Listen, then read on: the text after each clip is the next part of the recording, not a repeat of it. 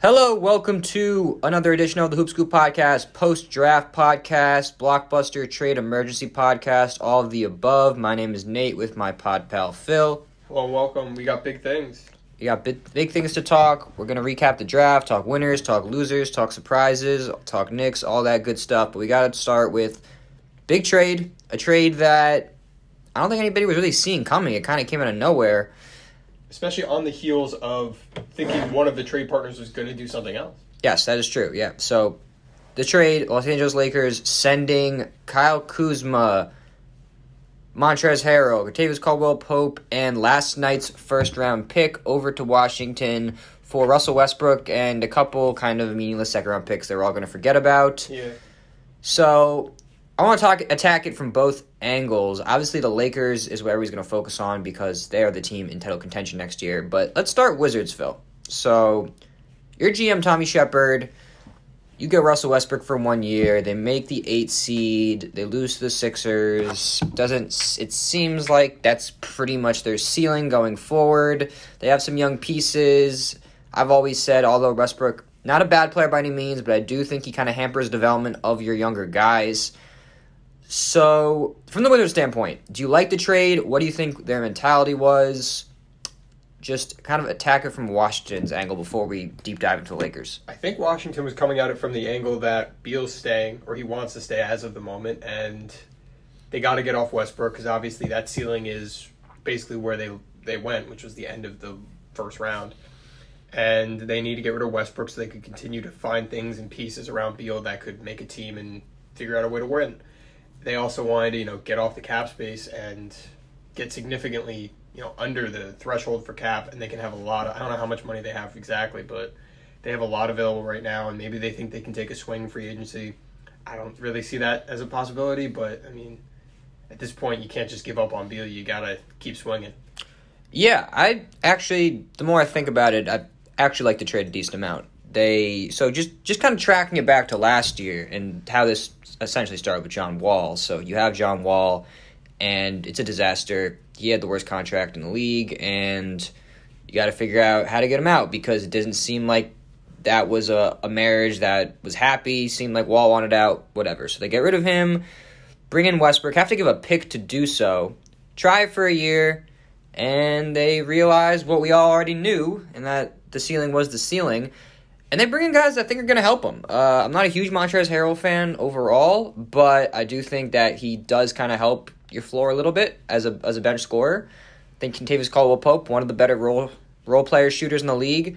And Kuzma, I think, has also been, honestly, a little bit underrated. He gets a lot of flack. He's very memeable because of kind of the market he's been in, and they expect him to be, their version of Jason Tatum, and that's just not what he is. The shooting comes and goes. It's a little inconsistent. But overall, I think he's still a solid role player with some youth, with some room to grow, on a pretty solid contract. I think they brought in guys that are going to make the game a little easier for Beal. They get KCP, who's a really nice spacer, who can play the 3, who can play the 2. And they get another pick. I think it's a move that will also help some of those young guys, Rui, Denny, Thomas Bryant. Hopefully he's back, just kind of make the game flow a little better. So I like the trade overall. Clearly it seems like Beal wants to stay, and they're just doing all they can to put a serviceable team around him. It's going to be hard to do, but I think this was a step in the right direction. Yeah, I think it also helps the guys coming in as well as the young guys with Beal, because just the way he plays as opposed to the way Anthony Davis and LeBron play, that is a consummate player compared to Beal is so much more ball handling and ball dominance. Where you're kind of forced, like we saw with Kuzma, you're forced into roles where he's just a spot-up guy. He might never touch the ball. He's just in the corner. Yeah. And that's not how Kuzma operates. He kind of needs the ball in his hands. He needs to get a rhythm. Same thing with Trez. KCP can kind of go just straight-up shooter, stick him in the corner. But, yeah, it seems like they'll probably have a good opportunity to show what they can actually do in terms of actual NBA player competency as opposed to just being on the Lakers and being one of their pawns. Yeah. Listen, Kuzma might be a little disappointed. He's out of the spotlight, but I think this is good for his career. He's in the district. He's in the district. He'll rock those unis. Same price apartments. Yes, yeah. It's up and coming. It's up and coming, for sure. So I like the move for Washington. Listen, the team I still think is in a rough spot because the young core, Beal doesn't have a running mate still, and they're very far away from contention, and the clock still is ticking with Beal. But in the short term, I think this is a good move just for the overall vibe of the team. I think this team will look a lot smoother on the court than it did last year. Yeah, and they keep themselves flexible. Teams kind of died out on Kuzma, but he's still someone you want. Mm-hmm. So if it's not working, they can flip him at any point next season or the seasons after because he's on another 3 years of contract. So. Yeah, very tradable, very tradable. So it's a smart move, especially with the hand you're dealt. Let's flip it over to the Lakers. Okay. You want to start? Sure, I'll start. Well, listen, I think the idea with the Lakers was because we've known the blueprint with the LeBron James team is usually surrounded with shooting, right? We've been saying that pretty much since, I would say, the Heat really discovered that kind of at the tail end of the Big Three era where they just, Shane Battier, Mike Miller, Mario Chalmers at a point, whatever, throw them with role players and shooting. Yeah, but I think that essentially what Rob Pelinka said was, listen, our shooting really isn't that good right now anyway. Out of the 3 players they gave up, only one of them is a legit shooter that I think makes a lot of sense for this team. Although I did say Kyle Kuzma was undervalued, it was clear he wasn't a great fit with the Lakers. I just kind of think his league value overall was underrated. He wasn't good in his role. Yeah. KCP I thought was very good in his role, and that's a loss. But Trez didn't work, never thought it was going to work, didn't work. And Kuzma we just touched on. And then they gave up Prick. So I don't think they gave up a ton. But listen, the fit's weird. And as I was saying, I think Pelinka kind of just thinking, listen, our shooting wasn't that good anyway. Let's just make a talent play and just worry about the fringes later. Try to get some vet minimum shooters. Try to get, I don't know, maybe like a guy like Reggie Bullock's on the board. Bryn Forbes is a free agent. Maybe he comes from him. Just try to fill the gaps with that, and hopefully we have LeBron James, one of the greatest basketball minds of all time, and he figures it out. I don't know if it's going to work because Russ is going to have to do some stuff that I don't think he's really done in his career. He's going to have to be a better defensive player than he's been these last few years. He's going to just, unless the three-point shooting comes around, he's going to have to just abandon it, which is a question itself. Can you even survive with that? Can you survive with LeBron, AD, and Russ where, AD's a subpar three-point shooter? 4 or 5 at that point. Even though he's not a bad shooter, you don't want him living out there. Yeah. And LeBron, although also a good three-point shooter overall, he's not a spot up. So yeah, the spacing is just weird. But free agency just started, so I can't fully judge until we see how they fill this roster out. But at first glance, it doesn't take a genius to tell that the fit is weird. Westbrook and LeBron at any points in their career, peaks, presence, rookie year, they never, those two stars never really made sense. So we'll see. I don't know. I don't love it, but I can't really fully judge it until we see what they do with the rest of this roster. Yeah, and it is interesting as you were talking about that. Can you remember the last time Russell Westbrook was going on to a new team where people were talking about how the fit is going to be bad and they just had to go for talent? That's basically Houston. Sorry, maybe I phrased it wrong, but the time where that hasn't been the case. Oh, yeah, Basically, every time it's... When he goes to Houston, when he goes to Washington, it's all... Even when there's just James Harden and Russell Westbrook, there's not even that much talent. Yeah. It's always a question of fit. I think the Washington...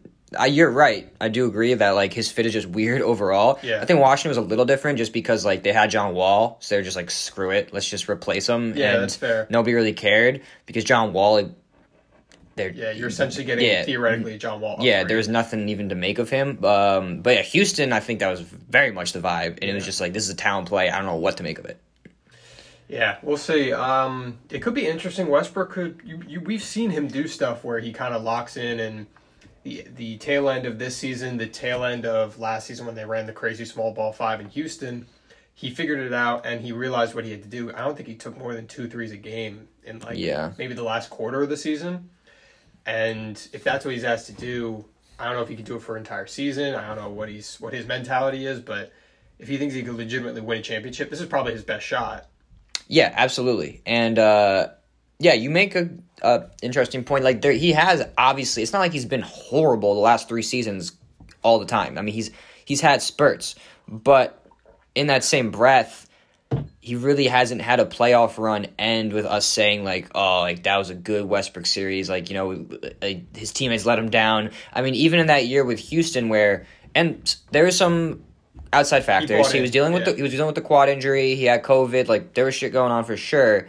But at the end of that series, even though they did win that game 1 against the Lakers in the bubble, they lost 4 straight. And then by the end, Westbrook's out there saying, I feel like I'm just running around out there, not really knowing what my role is. And are we in a similar situation with the Lakers where, yeah, maybe there's going to be games throughout the regular season where it's like, yeah, like there's Russ, like 25 and 18, like doing Russ stuff. And then in the playoffs, when the game kind of changes and the scouting gets a little more intensive and they're playing a really good team, how does that work? Like, is it going to end well? I don't know. My thought process as we're going on in terms of regular season to postseason, it's kind of forming into maybe not exactly what the Nets did, where theoretically when they had their normal squad, it'd be Kyrie and KD, and then Harden would have his boys on the second unit, and that would have the flow. That's how the flow would go until the fourth when they all came in. But maybe that's how the Lakers' trial and error turns out. Like, the regular season's probably a lot of Westbrook. Like, you'll see less of LeBron. AD will probably have an MVP type season because Westbrook will be running pick and rolls with him nonsensically. And yeah, LeBron might take more load management. He might take more time off. But when we get to the playoffs, it's probably going to be LeBron, AD, and then Westbrook with whoever they have, just send him out there. Yeah. And they're going to be surviving minutes. Yeah, they will survive minutes, and that's probably the plan. But at the same time, like, we know, like, the political aspect of this too, and with 5 minutes left in the playoff game, all 3 of those guys are playing. Yeah. Russell Westbrook is playing, or else it's going to be a problem.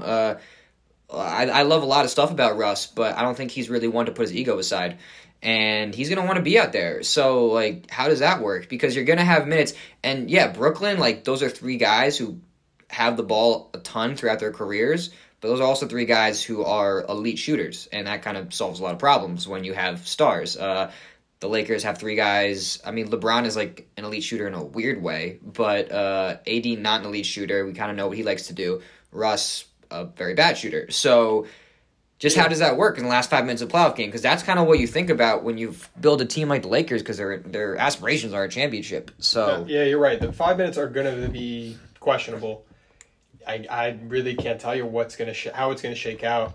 The only thing I can really see is not that the Nets have that or at that level. The Lakers are at that level at the Nets, but the way they're going to run their lineups, they're going to manage their load or lineups is probably going to be similar. Feels like more of a LeBron load management type regular season for me.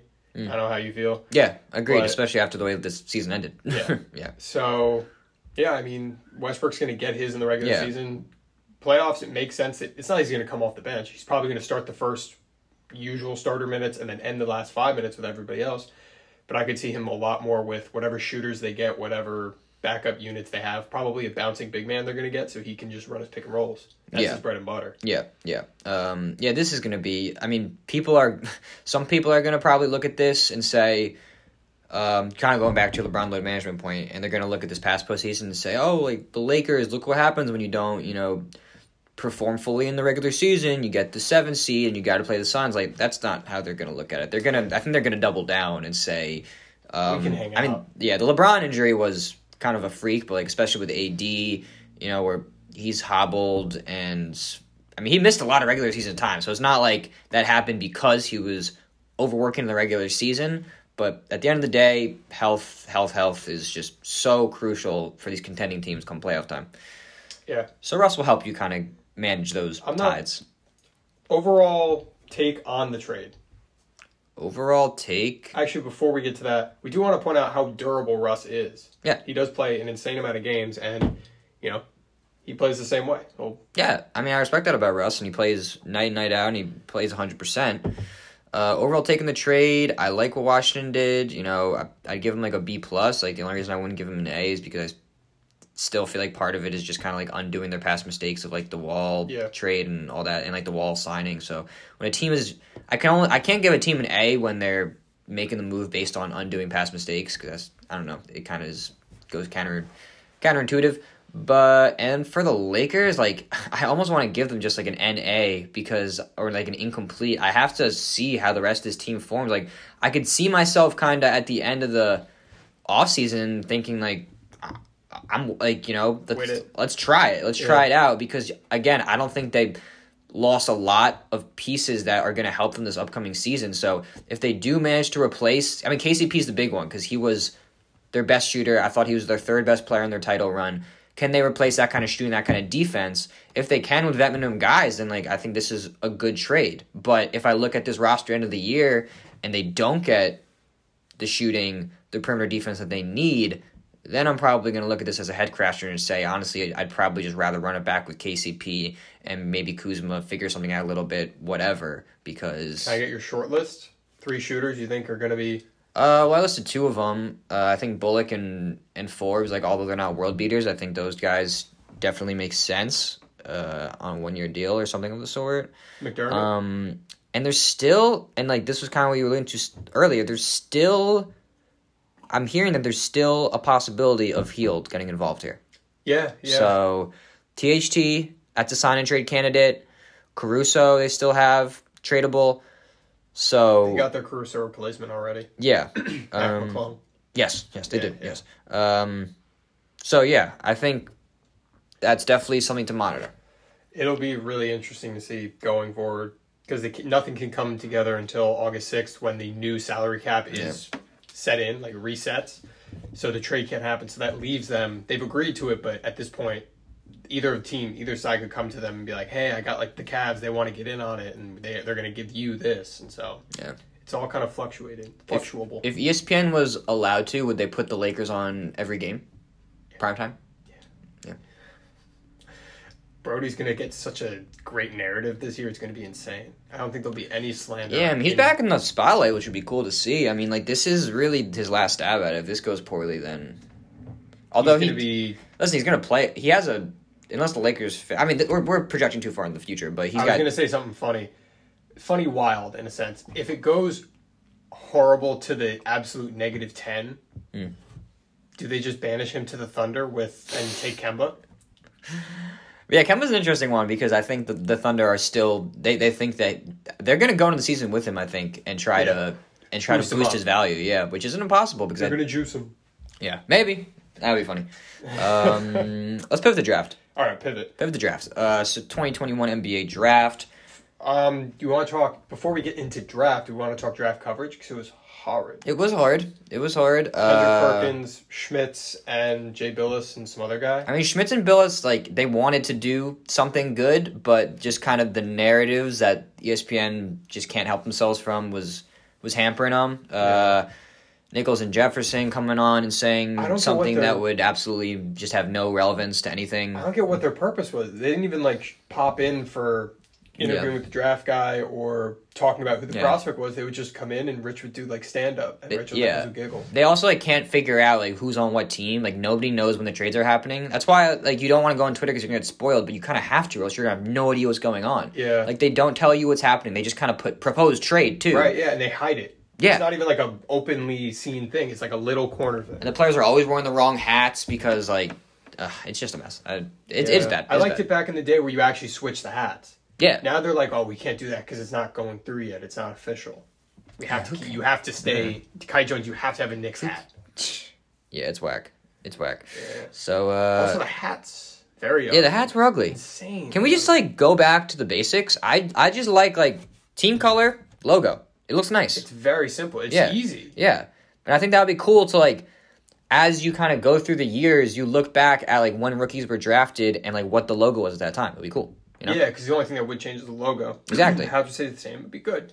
Yeah, like Giannis would have the old ugly green and red buck. Steph would have like the navy warrior. Yeah, you know, Navy warrior guy throwing the bolt. Just keep the logo and we'll like that. Bring it up to the chief. You know, the NBA and ESPN, they have this partnership of just ruining everything. So that's true. Well, they have Nike in on it, so no one's left innocent. Just the capitalistic devils just ruining all things fun. But all right, let's talk draft. Yeah, let's talk draft. Let's talk the stuff that isn't soul-sucking. So, the draft, it seemed like 1 through 3, we were kind of on our merry way. We all knew it was going to go Cade, Green, Mobley, and it did. I don't want to kind of... We've talked about these prospects for a while, so I don't want to, hammer those home. But then at 4 got crazy. At 4, I think a lot of us... I would say it was hampered crazy, because people knew it was either Suggs or Barnes, and there was an outside shot for Barnes. But he was still in the picture. He was. Yeah, to me that was like the first surprise, and then the surprises kind of carried on for much of the mid-first. So for you, Phil, what was the biggest surprise pick? It had to be Josh Primo at 12. I was trying to do my draft research, and I didn't even get to Primo yet. He was so far back in my big board, and when he was drafted, I was like, you got me. Yeah. And no one said anything on social media. They were all just like, all right, Spurs, they got their guy, I guess. Yeah. Primo is interesting. He's an undersized shoot guard. Yeah. Spurs doing some funny stuff. It's just weird when teams make that pick because you'd think a trade down would be in the cards, but hey, maybe they had intel that other teams were interested. I don't know. It must have been, yeah. It's kind of hard to say in the moment. Yeah. The Spurs were weird. The Rockets basically filled out almost their whole starting 5. They got... Let me pull it up. Oh, no. Where'd it go? They ended up with Şengün. They ended up with Şengün, Garuba, Josh Christopher, Jalen Green. I don't remember who their 5th was. Yeah, it's a lot of capital. It is a lot. I don't know why. For some reason, the Rockets are not on this thing, but oh well. Let's just stick to the 3 of, for me, that are intriguing: Jalen Green, Şengün, and Josh Christopher. I mean, 3 interesting prospects. Do you like that haul? I usually don't like getting that many players in one draft, but how do you feel about that for Houston? I think for Houston it's different because they were running out a very... Yeah, they also had like 7 players at times last year. Yeah, they had a really tough lineup because so many people left. I like Kelly Olynyk fitting in as a backup big. I guess, I don't know which one of the 2 will actually start with Christian Wood in terms of Garuba or Şengün, but... I mean, it's not bad options. Realistically, you had a lot of ammo, and you're not in a position where you're going to trade it for a decent mid-level guy. You might as well just take as many swings as you can. Yeah. Especially them, the Thunder. They're pretty much the only teams that just should take swings like that. Everybody else should try to find some stability. Yeah, I want to talk about the Thunder for a second as well, because for me personally, when the draft was shaken out the way it was, it felt like Oklahoma City at 6, they were tailor-made for either a Kuminga or a Bouknight play based on, I think both guys have big-time potential. I was not expecting Josh Giddey there. We even kind of had Giddey on the monitor for a while, but I did not, the way we ended up on him, I did not view him as a top 6 talent. I viewed him as, probably like a 10 to 15, 10 to 12 type talent.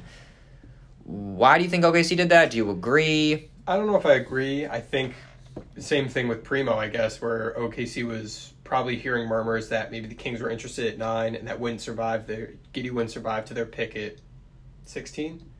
Or their next pick at 16? I think they traded the pick at 16. That was the Rockets. Their next pick Yes.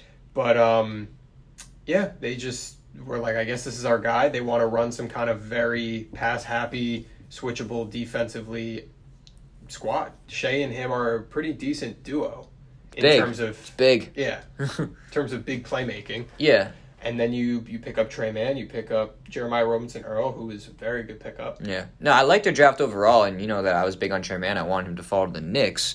Obviously, we missed him by it's one interesting pick. He didn't fall, yeah. But yeah, I mean, when you think about it, I don't think the fit with Shea is really terrible because I do think that Shea, at his core, is a scorer. He's a guy that likes to get in the teeth of defense and create that way. Like he can shoot the ball, of course, but he doesn't really like to live on the perimeter. He likes to be downhill and slice. Giddey's a facilitator. He will get Shea his touches. I don't think it's a bad duo. The shooting's got to come along for Giddey, and we'll see.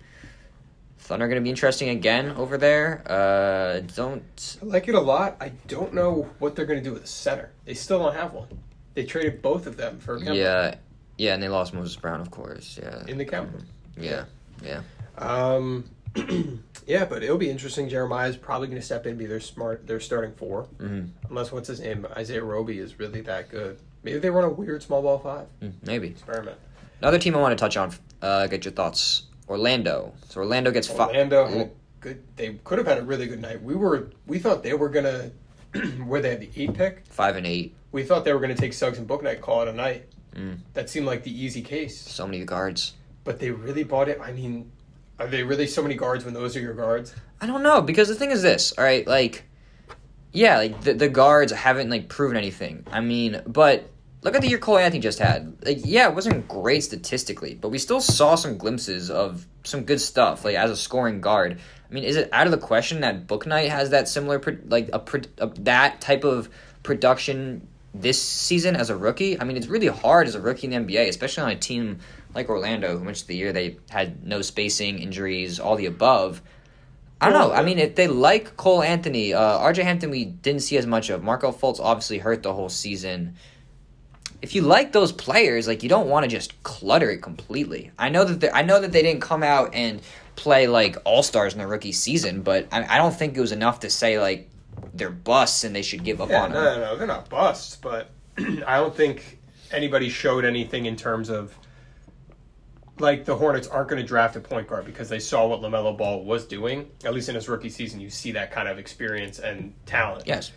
You didn't see that with Cole Anthony. Not to say he can't just develop into the exact same level, or if he will, but you didn't see those flashes in practice or in the game. So you're like, he's not going to hold back what we're doing in the draft. We're not going to make these picks based off of Cole Anthony. No, yeah, I know, and that's a slippery slope. It is, and I do believe that overall, like, I think when people say take best player available, it's a slippery slope in itself because, like, yeah, you do, but I don't look at it from a standpoint of position. It's just a standpoint of fit. Like, if you're invested in these players, then like the fit has to be part of the equation.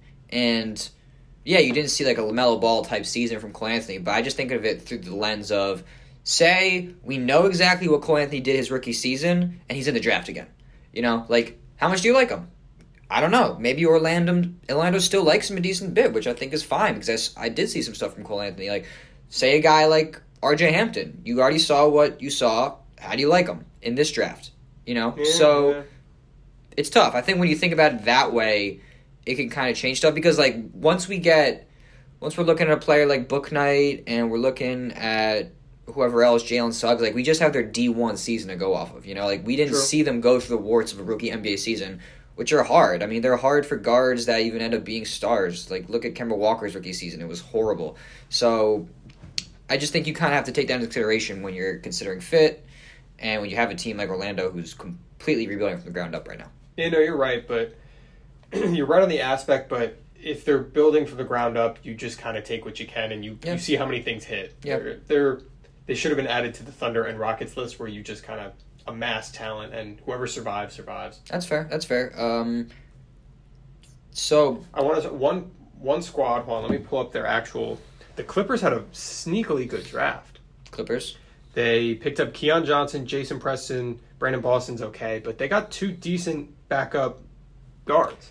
Keon Johnson's going to run on the fast break. He's going to make it easier for up-tempo offense with PG. And Jason Preston's just a heady guard that'll, take the ball out of PG's hands and make it a little easier on him. They traded, I think, 2 second-rounders to do these deals. Yeah. And that was it. And I do think the Kawhi injury alters things a little bit. We don't really know what's going to happen with free agency. It seems like things are indicating that he'll resign, but you never know for sure. Yeah. But I'm in the camp that I think the Clippers are, I mean, they're not going to punt the season in the sense that they're going to, like, tank, but I think they know they're not real contenders this year with Kawhi, in my opinion, probably not playing. So you get a guy like Keon Johnson who has all the talent in the world, and you kind of take this year as, like, a redshirt season almost, and just see, like, can we get him ready to contribute the following year, because we know he has the tools, and we can kind of take this year off, in a sense, to really work on it. So I think it's a great value pick for him. I mean, when the Knicks initially took him, I know you didn't like him, we'll get to the Knicks eventually, but I did think from a talent play, it was really good value, because the dude, from what I saw, was the best athlete in the draft. Yeah, I mean, we'll get to the Knicks, and I mean, we could talk about Keon Johnson now. I was not very high on him. He seems just kind of like an athlete, maybe very closely similar to Terrence Ferguson, where he's just, bouncy. That's it. Yeah. He can run the floor. He'll be good. He'll stay in the league on his rookie contract because he can, just get out on the fast break. But if you ask him to do any other set plays or put him in the half court, you're really hurting your offense. Mm-hmm. But that's just my opinion. I think on the Knicks, I was upset about it because it doesn't make sense, and the Knicks are kind of in a really tight fit of how they can work it. Mm. But on the Clippers, it makes more sense because they have a lot more shooting that kind of allows them to still play or just try to get downhill. Yep. Want to talk Knicks for a second? We can pivot to Knicks. I also want to go to Nets next. I do too. They sneakily made 4 picks. Nets got some nice pieces. The Knicks, so they start out the night with 19... They started out with 4 picks. They start out with 19, 21, 32, and 58, if I remember correctly. Yes. And they end up drafting at 25, 34, 36, 58. Yeah, so... Let me get the names. We know the names. We know the names. The names are... Quentin Grimes. I almost said Quentin Richardson. Miles McBride. Rokas Jokubaitis. And Jericho Sims. I have warmed up to it. Okay. I was upset watching the draft. I don't know if anybody else was watching it in the time or was a Knicks fan and watching it.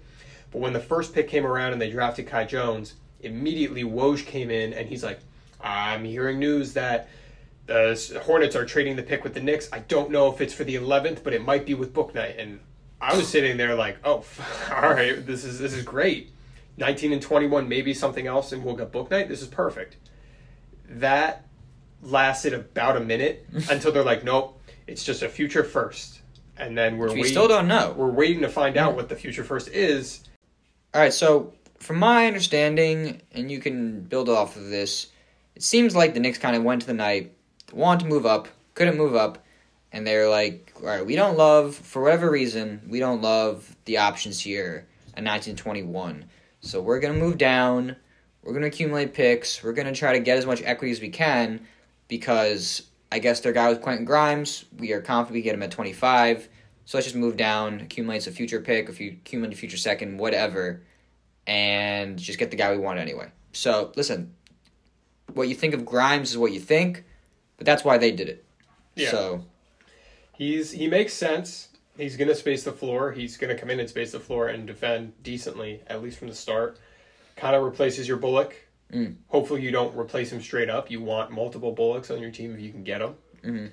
And, he makes sense as a pick. 25 is not too much of a reach, especially after his combine where he kind of stole the show. Yeah. Everyone wanted him after that, and who knows? He has the untapped potential. I don't know if I buy into it, but there are some kind of moves. He has some kind of cross-through moves, but it's I think it's like when you look at it through the lens of Kispert goes 15 and everybody thinks he's got mid-lottery potential. He was slotted as high as 10, 12 at some points. He ends up going 15. I mean, Grimes is a similar type player, with I think some more defensive versatility. Yeah. Kispert's probably the better pure shooter, a little bit of a quick release, whatever. But Grimes can still fill it up. He was a really good shooter in college. Competes on the defensive end. Played at University of Houston, which has a defensive culture. They competed night in, night out. That was kind of their thing. Mm. And so he goes. I don't think it's going to be a tough transition. Not like he's coming from somewhere he doesn't know how to play defense. So listen, the Knicks get him and McBride, two guys who played high-end defense in college. I think you could argue probably two of the best defensive coaches in Kelvin Sampson and Bob Huggins, two programs that tip their hat on defense year in and year out, and two guys who could also make some shots. So, it's a good setup. Were you were upset by the Robinson Earl thing though? Yeah, I wanted him at first. I like him. I like him as a player, so I thought it was really good value. But it made sense. It was less of a pathos move because everyone kind of liked Robinson Earl. They knew he was a steal. But if you're moving back just 2 spots and you get another pick 2 spots later, that's way better of a deal. And you can just take. McBride's got some talent. West Virginia doesn't usually produce a ton of NBA players. Javon Carter is probably the one that is their most notable guy. Yeah. But he's got some NBA skills that usually don't get flashed at a school like West Virginia. I feel like that might have kind of played into this. He didn't get as much shine. But I was watching some film, and he can make shots, and he defends really, really hard. He still makes some mistakes defensively. He could be a little undisciplined, but I think between him and Grimes, those are the type of guys that a Tibbs team is going to want to bring, and they can actually get rotation minutes immediately. Yeah. It'll be fun for Summer League. We have a pretty decent Summer League squad. Yeah, we should have a lot of young boys playing. Very bolstered out. Mm-hmm. Obi's going to get his shine, hopefully. And we're going to have a lot of good backup guard depth. I mean, I think that Grimes and, listen, Quickly, not to make this, fully a Knicks pod, but Quickly's got a lot. We saw it this year. He needs work as a facilitator. He needs work as a defender. But, I mean, if you give him the rock and, just give him high ball screens, he can initiate offense for himself. And he can get into the teeth of the defense, and he can shoot the ball. So he's a creator off of the bench, and you surround him with a guy like McBride and Grimes who will help him out on the other end, and also be able to make some shots. I think it's a good little core, a good little role player core. Yeah, no, definitely. I was gonna say on the pick and roll thing, you throw Jericho Sims in there, that just opens up so much of the floor vertically. Mm-hmm. It makes it so much easier on Quickly or anybody that's running it. Yeah. So we haven't talked about Rojo. Yeah. Rokas Jokivitis. Is he drafted stash? I think the thought is he's not, but it's very possible it could flip and he's just staying for a year. Okay. I think they said he could be bought out, but they might have been talking about another Euro guy. I can't remember. But Rocco seems to be coming over. He's interesting, at least. He can get to his spots. He loves little midi pulls. Mm-hmm. Yeah, seems like a crafty lefty. So might be able to bail us out of some late game or late clock situation. Late clock situation. Couldn't get it out. That's fair. All right, we want to pivot to the Nets. Yeah, Nets. I thought made out pretty well. Cam Thomas was a really good value pick. I think they took him 27. Yeah, 27, and then they had the 29th pick, which they took Day'Ron Sharpe. Mm-hmm. I'm trying to get up the later picks, but yeah, we predicted Day'Ron Sharpe to the Nets. He was, he seemed to be the most sensible because they needed another Claxton type, and he's the perfect. I think Sharpe, he's got a little more beef than Claxton too, if I'm correct. Oh yeah, for sure. Yeah, so a little bit of a different type of guy. Here we go. Cam Thomas, 27. Day'Ron Sharpe, 29. Kessler Edwards, a shooter from Pepperdine at 44. Marcus Zagorowski from Creighton at 49. And Raekwon Gray from Florida State at 59. They'll have an interesting summer league, too. It's a very interesting little unit. Yeah, and then that's a team that, kind of similar to the Lakers, we don't really know what their team's going to be next year. So these are players that Brooklyn's hoping can listen. I'd be surprised if any of these guys are starters, but they're hoping one or two of them can give them rotational minutes. Yeah, their bench was pretty weak last year. Obviously, because outside of Joe Harris and the top three, you're kind of looking at Jeff Green and big men. Yeah, and you want to at least get another big man and then have some guys that can handle the ball. They probably did something like that. They got a lot of old, kind of veteran style, ready to play college guys. Mm-hmm. So it'll be interesting to see. The only young guy I could think of is how old's Raekwon Gray? Obviously, Cam Thomas is a freshman, but yeah, I think Gray played a couple years there. Right. Everybody else is maybe Day'Ron Sharpe. I think Sharpe's a freshman too. But yeah, the second round guys are Zagorowski seasoned, I believe. Yeah, they're third or fourth year guys. So yeah, they're trying to go for more pristine. They know their role. Maybe, hopefully, that's the end result, and yeah, we'll see. Mm-hmm. So Phil, all in all, I want 2 winners, 2 losers. From your view, obviously we don't know you can't say for sure. We don't know how these players are going to play, but just based on your evaluation, who made out well, who didn't. It's hard not to say the Pistons as a winner, just off of what they got. Mm-hmm. Let me read it off. Cade Cunningham at first, Isaiah Livers, a decent shooter from Michigan, Luka Garza, I don't know about that, but at 52. And then Balsa Koprivica at 57 from Florida State. So they have 2 decent guys that will probably play for them. I think Luka Garza might get experimented. Detroit doesn't have that many people, so they needed to just take as many chances at it as possible.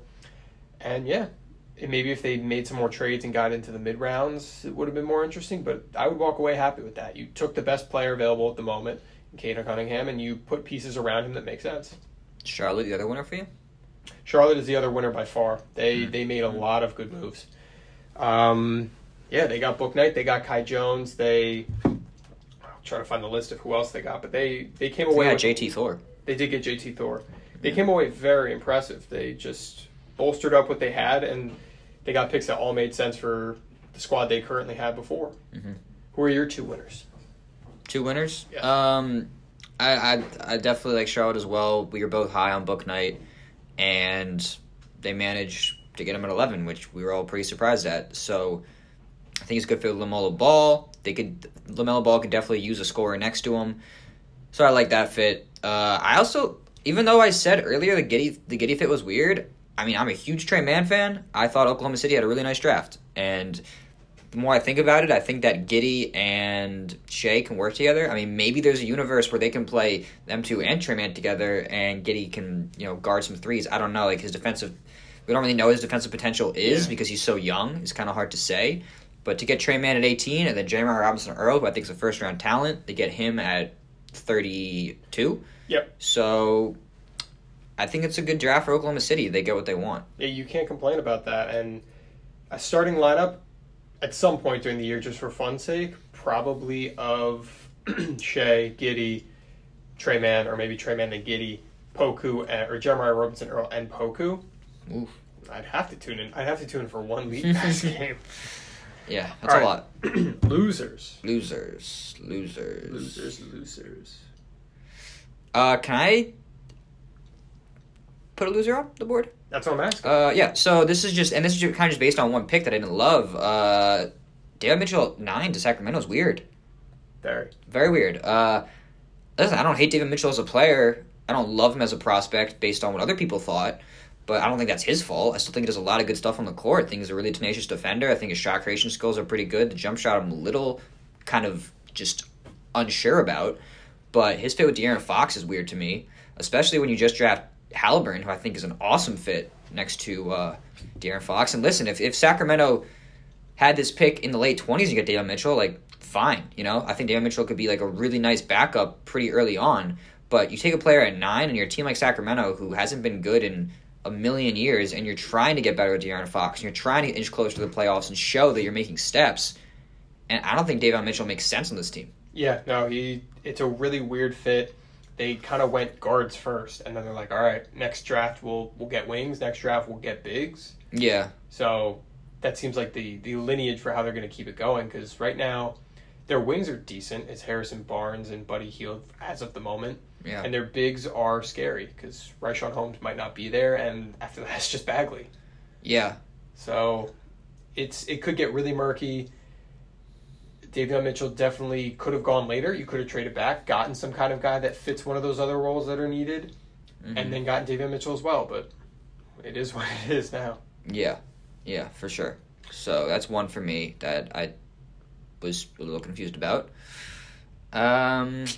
Anyone else? I'll pop in here. I'll say the Mavericks. They didn't get a pick. Okay. They couldn't pop in for anything. They couldn't pop in for anything. I was kind of expecting the Mavs to somehow, some way pop into the draft and pick up someone like Jeremiah Robinson, guy that just makes sense. He's going to fit in a lot of spaces. But no, didn't happen. Mm-hmm. Yeah. Yeah, Mavs are weird. We don't really know what to make their team for next year. Okay. Yeah, that's... Any others? Losers? I'm trying to think. So, 2 other teams I actually thought did pretty well. I like Golden State with the value pick of Kuminga at 7. Okay. And I like, at 14, them getting Moody. Yeah, I think those are 2 nice fits. And I also like Duarte going to the Pacers at 13. Duarte makes sense. It's a good pick. I actually was going to zag on the Warriors because I think it's a good pick in terms of asset tradability. Yes. But if for some reason, somehow, some way, they get stuck with it, and they gambled on this being a very tradable asset, both of them, or maybe just Kuminga, and it doesn't pan out, they're kind of screwed. What are you going to do with a young Kuminga that is really raw? He doesn't know how to play, and Moody is a raw 3-and-D prospect. Those are never really the things you really want on a contending team or a winnable team at all. So hopefully, presumably it's for trade, but on the off chance they get unlucky and things kind of pan out a different way, that's a bad situation. Valid. I don't want to go as far as to say loser because, listen, I'm not super educated on all the players at the highest level. Didn't love Barnes to the Raptors, though, overall. Didn't love it. I think it's a sign of what's to come. Mm. Pascal might be traded somewhere else for something because him and Barnes overlap almost. They almost shadow each other instead of overlapping. Mm-hmm. So, yeah, I don't know what's to come next. It'll be interesting. Yeah, I just thought there was more talented players. I mean, even if you were going to do a rebuild like that, I'd probably rather Book Knight. I'd probably rather Jonathan Kuminga. I'd probably rather Jalen Suggs. I think, I'd just rather Book Knight or Suggs over that. Yeah. Not a big Kuminga man. I know. The But, world needs to know. Yeah. So, and last player, and I don't know if you want to call this a loser or not, but Zaire Williams at 10 to Memphis was interesting. They must have been really committed to him, and they thought people were going to take him. Yeah. He was projected to the Knicks for the longest time because he was going to drop. Mm. I don't know what to make of him. He had a really tough injured season, and then he came to Stanford, and he apparently a whole bunch of stuff was mentality because they were up in hotels for the entirety of the year. That was the whole alibi for why he played so poorly. Okay. I don't know. He shows a lot of flashes, but we've seen guys that show flashes before. Yeah, we have. Any last draft thoughts, Phil? I think I'm good. I think we've made our case. I think we made our case as well. And we'll be able to monitor these guys in Summer League. We also got free agency starting Monday. So that's a whole thing. We're up crazy. And Olympics are still going on. We could talk some way. So a lot going on. This is just such a jam-packed off season, and no better way to have it. So that'll do that. Thank you for listening. As always, check us out on Twitter at HoopScoopPod. Watch us on YouTube, HoopScoop. Got a new video on the Milwaukee Bucks. And listen to our podcast on all platforms. Google Podcasts, Apple Podcasts, Spotify, Anchor app. We'll catch you guys next time. Peace.